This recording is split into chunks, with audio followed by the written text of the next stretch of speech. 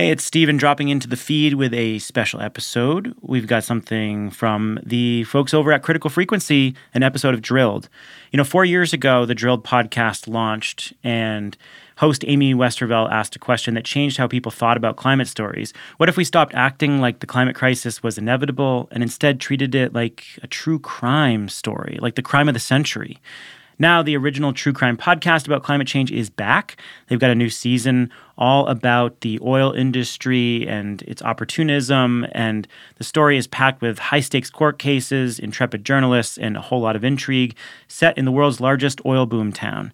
So in the episode, you're going to hear Amy meets Kiana Wilberg, who was a new reporter when ExxonMobil and the Guyanese government announced they had found oil 40 miles offshore. Wilberg and her newsroom had to quickly learn about the industry in this company that was suddenly so influential in Guyana. And they were left with one question: exactly what kind of a deal had the country signed on to? So here's the episode. If you like it, don't miss the rest of the Drilled season called Light, Sweet, Crude. And you can find that wherever you get your podcasts.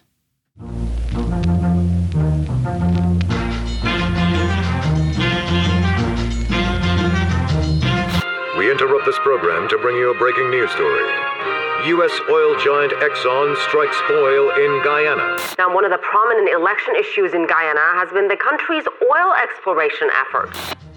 There were rumors swirling that Guyana had found oil. Unlike almost all its neighbors, Guyana is not yet an oil producer. But last week, ExxonMobil announced it had discovered oil off the coast. In May 2015, ExxonMobil announced that it had struck oil off the coast of the small South American country of Guyana. And in Guyana, this was a big deal. And then, just a couple months later, Exxon was making headlines for another reason entirely. An investigation is underway into ExxonMobil, the huge oil company, buried research about the effects of climate change. Reports suggest more than 30 years ago, Exxon's own scientists were taking climate change projections into account in its operational plans. Exxon was on the cutting edge of science. They wanted to be on the cutting edge of science 40 years ago on climate change. Journalists at Inside Climate News, the LA Times, and Columbia Journalism School published dozens of internal documents that showed that ExxonMobil had been warned by its own scientists about climate change back in the 1970s, and yet had worked hard to keep the world from ever hearing those warnings or taking them seriously. Exxon rushed to defend its record. It criticized the journalists, it ran tons of social media ads and videos that would pop up every time you searched Exxon climate on Google. It claimed the whole story was part of an organized plot against it. But it was hard to deny the hundreds of internal documents that the company itself had put in its corporate archive at the University of Texas Library. It was all there in black and white. Predictions of warming temperatures, and rising seas, fires, and hurricanes. Models and charts that showed exactly what we're dealing with today. Story after story painted Exxon as the world's climate villain. And it was at this moment that Guyana, a country on the front lines of the global climate crisis and one of the few South American nations to stay out of oil throughout its history, emerged as a new oil state, thanks to Exxon. As time went on, Exxon began projecting that oil from Guyana would make up around 25% of its total global output. So to recap, the same year Exxon was exposed for blocking climate policy for decades, they decided to start a whole new project doing offshore drilling in Guyana, a project so large that it's what climate experts call a carbon bomb. Knowing everything they know about climate change and the role fossil fuels play in it, knowing the inevitability of oil spills and flaring and things going wrong, not in the 1970s when they were just learning about these things, but now, when they know so much, that's when they decided to expand into Guyana. One of the first things we found out was who was this company that found this oil, and they said, it was EEPGL, Esso Exploration and Production Guyana Limited. And that company is a subsidiary of Exxon Mobil Corporation. Kiana Wilberg reports on the oil and gas industry for one of the country's top papers, Kaiser News. And so I said, okay, we need to let people know, yes, we found oil, but who are we really dealing with? Who is this company? What's its track record? We don't know anything about it. Let's get into it. I'm Amy Westervelt, and I'm a journalist who's been covering the fossil fuel industry for 20 years. So it was a big surprise to me that Kiana and her colleagues had not heard of ExxonMobil before this. In the US, of course, they're a household name, but for journalists in particular, they have a reputation. For me and every journalist I know who's ever done an Exxon story, weird shit just happens when you're reporting on this company. When I was interviewing those former Exxon scientists I mentioned before, the ones that had done all that climate research back in the 70s and 80s, every time I traveled, half my reservations would somehow wind up changed or canceled. It actually happened when I was reporting on this story, too. On my way to Guyana, I got a message just before my flight that my hotel room in Georgetown had been canceled. I called our senior producer and editor, Sarah Ventry, about it to let her know. Good morning, Sarah. I woke up to a fun little surprise that Marriott had canceled my hotel reservation tonight. I totally forgot that, like, every time I go somewhere to report on Exxon, this happens. We asked Kiana if intimidation from either the oil companies or the government ever makes her think twice about her beat. Absolutely. Absolutely. I remember watching this documentary about how citizens of Papua New Guinea died when they were pushing for an oil and gas project in a particular area. People who were protesting against it started disappearing. But I am very, very much aware of the dangers of reporting on the oil and gas sector. Those dangers have only increased in the few years since Guyana became an oil country.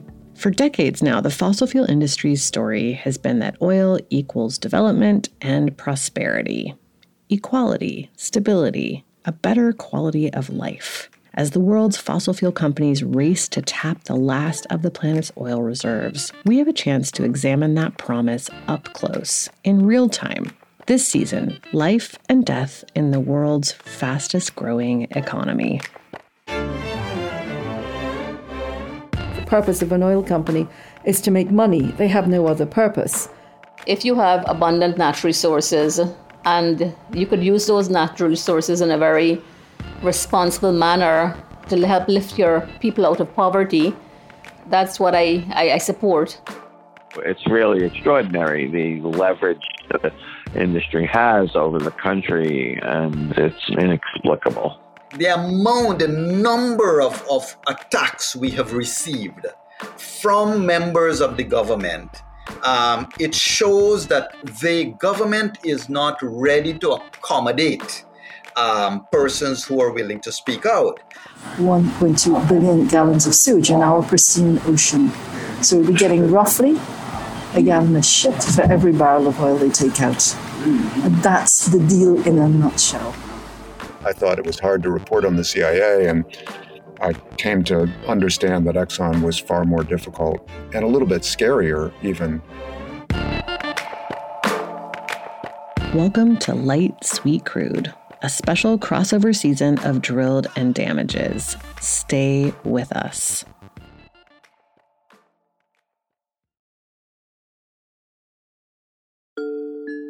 My lifelong dream since growing up was to be a teacher. This is Kiana Wilberg, who we heard from before. She was one of my first connections in Guyana, actually. I originally hired her to help do some interviews and some on-the-ground recording when we couldn't travel to Guyana because of COVID. But the more I got to know her, I realized that she wasn't just helping us to tell this story, she was a big part of it. And I didn't get to fulfill that dream because I was told that I was too young and the boys in the class would not take me seriously as a teacher. So I said, okay, what's the next thing that I wanted to do? And that would be writing. I love to write. Mm-hmm. And I love to pray as well. So I remember praying and I said, God, if you channel me in a direction to get a job that allows me to do what I love, that allows me to write, I'm going to give 1,000% of myself every single day. The next day, I got this job. This job was working as a reporter at one of the country's largest newspapers, Kaiter News. She was young, 19, maybe 20, and she had no idea what to expect. She stayed up all night before her first day, studying the paper and its writers. So I had a little notebook and I wrote down all of the topics that they paid attention to in health, in crime, in education, because I wasn't sure where they would put me or what they would ask me. She even picked out the perfect first day of work outfit, just like you used to do the night before your first day of school. I remember having this black jacket with gold buttons and matching green inner top and a black pants with green shoes. And when I got to where I thought that I looked so good. But it turned into one of her first lessons about navigating Guyana's fraught political landscape as a journalist. I got to work the first day and I was reprimanded for it because green and black are party colors. It's the two colors of one of the major political parties in the country. If you go out there as a reporter, they automatically ask you, oh, are you a representative for this party? That's a big deal in Guyana, where politics are tense and racialized. You have predominantly blacks and you have predominantly Indians. And there are parties that represent those interests. Mm-hmm. Leading up to elections, you will see both sides reminding of things that happened 5 years ago, 10 years ago, 50 years ago. You will hear them beating these racist drums every single time it's leading up to elections. And so, unfortunately, even at this media entity, when it gets to that time, you see some people say good afternoon and some people don't. According to Kiana, oil drilling has exacerbated the problem. It's more cutthroat. And there's no apology. There's no apology for it. There's no care for window dressing anymore. It's going to be vile. It's going to be disrespectful. It's oil is just making this the politics. It's getting toxic. It's reaching an extremely toxic level.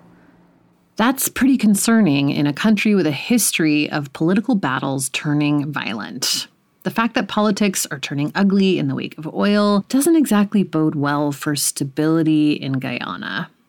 Americans are, of course, no strangers to divisive, toxic, racialized, or even violent politics either. But to give you just one example of just how bad it's starting to get in Guyana, Kiana told us about a fight over one piece of oil-related legislation that actually ended up in a wrestling match. Seriously, some politicians ended up rolling around on the floor of the National Assembly. And sir, we are witnessing now unprecedented vulgarity in the National Assembly of Guyana. The opposition resorted to whistling, stealing the mace, and that instrument, if it's removed from there, you cannot pass a law. Oh, wow. So the opposition tried to steal the mace so that they can pass it. And it was a tug of war between the members of the opposition and the parliamentary officials. And there are images online with a parliamentary official lying on the ground, hugging the mace so that it cannot be stolen from him. That sort of thing has been happening more and more in the past couple of years as Exxon started actually producing barrels of oil. Suddenly, the potential for oil profits has become real money in government accounts. Roads are being built. Government programs are being announced. Guyana's capital, Georgetown, it's an oil boom town now that caters to foreigners in the oil business. There are high-rise hotels springing up all over the place. It's impossible to get a reservation at the most popular restaurant in town. Old colonial homes near the waterfront have been torn down and replaced by modern apartment buildings or condos where oil execs from Houston rotate in and out. Competition for power and wealth has intensified, turning up the heat on long simmering political, ethnic, and class resentments. When that first announcement was made in 2015, it was just the earliest hint of what was to come. Exxon had figured out that there was oil off Guyana's coast, but it needed to understand exactly how much and how accessible it was. Once that was determined, it had to commission unusually large and complex offshore rigs to get at the oil. These were not your standard offshore platforms. Exxon needed to be able not only to drill in extremely deep water, but also to store large quantities of oil at sea and ship barrels directly from the middle of the ocean. It takes at least 2 years to build these things. They're called floating production, storage, and offloading vessels, or as we heard a lot of people call them, FPSOs. They cost up to $3 billion each, and they can take up to a year just to install and get going. So it makes sense that while Exxon announced that it had discovered oil in Guyana in 2015, it didn't actually produce its first barrel there until 2019. When that happened, the country's president at the time, David Granger, was so thrilled he declared the day a national holiday. Guyanese, I shall issue a proclamation declaring the 20th of December as National Petroleum Day. In those 4 years from the discovery of oil to the production of it, Kiana Wilberg set herself the task of learning everything she possibly could about the industry and about the company that Guyana was partnering with. I distinctly remember I said, okay, you know what? I don't know anything about oil and gas. My editor-in-chief at the time, Adam Harris, said, I have a book somewhere at home about Exxon. The book was one of the all-time masterpieces ever written about Exxon, Private Empire. I'm Steve Call, and I am the author of Private Empire, ExxonMobil and American Power. Steve Call is also an investigative journalist for The New Yorker. I thought it was hard to report on the CIA, and I came to understand that Exxon was far more difficult and a little bit scarier even. I joked with my colleagues that, if I disappeared, like if some van pulled up beside me on the street and I was bundled away and they never saw me again, that it wouldn't be Al-Qaeda, which I had reported on. It wouldn't be the CIA, which I had reported on. It'd probably be Exxon. They have that way of creeping people out of intimidation, actually. And it's a strategy, and they're very practiced at it and effective at it. They have a lot of power and resources with which to intimidate people. Kiana photocopied Call's book for her colleagues. Reading it, she could tell she was signing up for a big challenge. But it wasn't all on her shoulders. Her paper, Kaiter News, knew that Guyana getting into the oil business was a big deal. So they created an oil and gas desk and put 5 journalists on it, some for oil, some for gas. They all read those photocopies of Private Empire and then came up with questions they wanted answers for. Everyone was armed with pencils and exercise books, notebooks, and we were writing down all the questions that we want to ask, that we want to find out and do research about. As they did their research, they would publish it in a series of weekly articles. And we started out with everything you need to know about ExxonMobil. And some of our stories looked at the environmental issues, concerns that countries, civil society groups had about ExxonMobil's operations.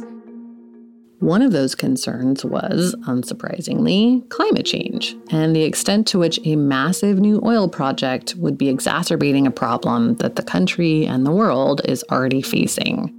Guyanese President Irfan Ali has painted sort of a robbing Peter to pay Paul picture, claiming that oil money will help Guyana pay for the cost of adapting to climate change. Never mind that it will also exacerbate the problem, and Guyana's capital, Georgetown, is below sea level already. In fact, it was already below sea level when it was built. Back in the late 1700s, the Dutch colonized the area and engineered a canal system for Georgetown similar to those they built in the Netherlands. Now there are hundreds and hundreds of these in Guyana all along the coast. So you have the seawall, but there are breaks in the seawall all along that has these openings, that has a sluice.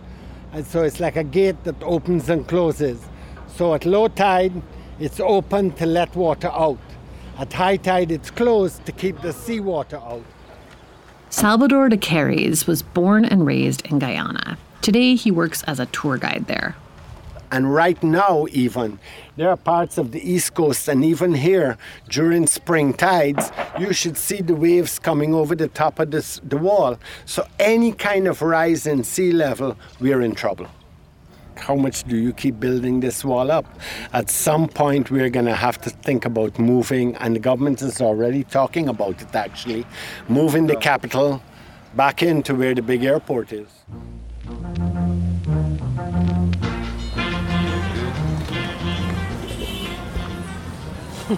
I was walking around with this yesterday, and someone was like, "Man, why are you walking around with that brush?" When we got to Guyana, we didn't just head straight for the oil and gas experts and for a drive-by of the Exxon headquarters. We wanted to understand the context all these changes were happening in. So we went to the market, we talked to fishermen at the seawall, and we hit the National Museum with Salvador. Turns out the Dutch and the British weren't the only colonial powers interested in Guyana back in the 1700s. The French, Spanish, and Portuguese all took parts of the country too. You got the three Guyanas, and what they used to call British Guyana, Dutch Guyana, and French Guyana. Dutch Guyana is Suriname. Portuguese Guyana was here, and Spanish Guyana was here on the Orinoco. Yeah. Spanish Guyana became part of Venezuela, Portuguese Guyana became part of Brazil. So you've got French now, French, Dutch, and English, but the border got changed. At this point, Salvador stood in front of a big map of the country to show how these former colonies had been divided into new countries. But we gave up this to Brazil, and we gave up all of this to Venezuela. So now they claim that this should be the border. So 2/3 of Ghana, they say, belongs to them, not us. No way. Sorry. Not happening. In case you missed that, he's saying that Venezuela is laying claim to a portion of Guyana. In fact, they lay claim to a fairly large percentage of Guyana's land and also to all of its offshore area, which means the oil. That border dispute has been going on for more than a century, but the 2015 discovery of oil in Guyana reignited it. By that point, Venezuela had actually kicked out several foreign oil companies, including ExxonMobil. The reason why we are famous now is that Venezuela has denied the U.S. companies their rightful share, whatever that may be. This is Alfred Boulay, an engineer and energy expert in Guyana, who says there have been various research projects around oil in the country for decades. Today, he works for Transparency Institute Guyana, which pushes for increased government transparency. So I knew there was oil being drilled, and certain knowledgeable people knew that. Particularly Mr. Burnham in the 1970s, the former president. That's former President Forbes Burnham. The country officially gained independence from Britain in 1966, but it didn't have its first entirely democratic election until the early 90s. In the lead up to independence, the most popular party was the People's Progressive Party, the PPP. And at that point in the 60s, it was a cross-racial party led by two men, one of Indian descent, Chetty Jagan, the other of African descent, Forbes Burnham. Like a lot of other South American political leaders at the time, they were both leftists, and they had strong opinions about who should own and benefit from Guyana's natural resources. Not Western oil companies, for one. They wanted Guyana's resources to benefit its people. Also, like a lot of South American countries, Guyana was on the CIA's radar at the time, and they had strong opinions about which of these two men they'd prefer to see in charge of so many resources. Burnham, the one who didn't spend quite so much time with Fidel Castro. As they have done in so many countries, the CIA leaned on racial differences to split the parties into two and then backed Burnham. Despite its relative stability compared to some of its neighbors, Guyana wasn't a big target for its oil because it sat beneath the ocean floor some 40 miles off the coast. So from the 1970s to the early 2000s, the big U.S. oil companies were really concentrating on Venezuela. So I am absolutely sure that they knew there was oil there and just waited if Venezuela is going to play bad. Then they said, well, okay, we have oil elsewhere. And then negotiated a very sweet deal. And so the people who knew about oil knew these things, but the general public didn't. Bulai thinks it's possible that Venezuela and Guyana's oil are fed by the same reserve, which could be further fueling Venezuela's attempts to stop the drilling in Guyana. All of this got Kiana Wilberg and her team at Kiter News thinking about one key question that they had not been able to find an answer to about Exxon's sudden presence in Guyana. What's the contract that we have with this company? Steve Call's book, Private Empire, is filled with details about what kinds of deals countries like Equatorial Guinea, Chad, and Guyana's neighbor Venezuela had struck with Exxon. In 2016, a year after Exxon discovered oil offshore, Kiana and her newsroom wanted to know where Guyana stood compared to those other countries. Equatorial Guinea had only gotten about 8% royalties in its contract. Chad got 10%, but Guyana was more stable and developed than those countries had been when they inked contracts with Exxon. Surely they would get more. And it took us a year of writing over and over and over and over to release the contract, release the contract, release it. Next time on Light Sweet Crude. This is something that was hidden from media since 1999. No one saw this document. The majority of people, including the IMF, have gone on record as saying it was a very unfair deal for Guyana. I began talking to someone there, and he said he would like to do a case, but nobody would do the case for him to challenge the oil, and I said, I'll do it.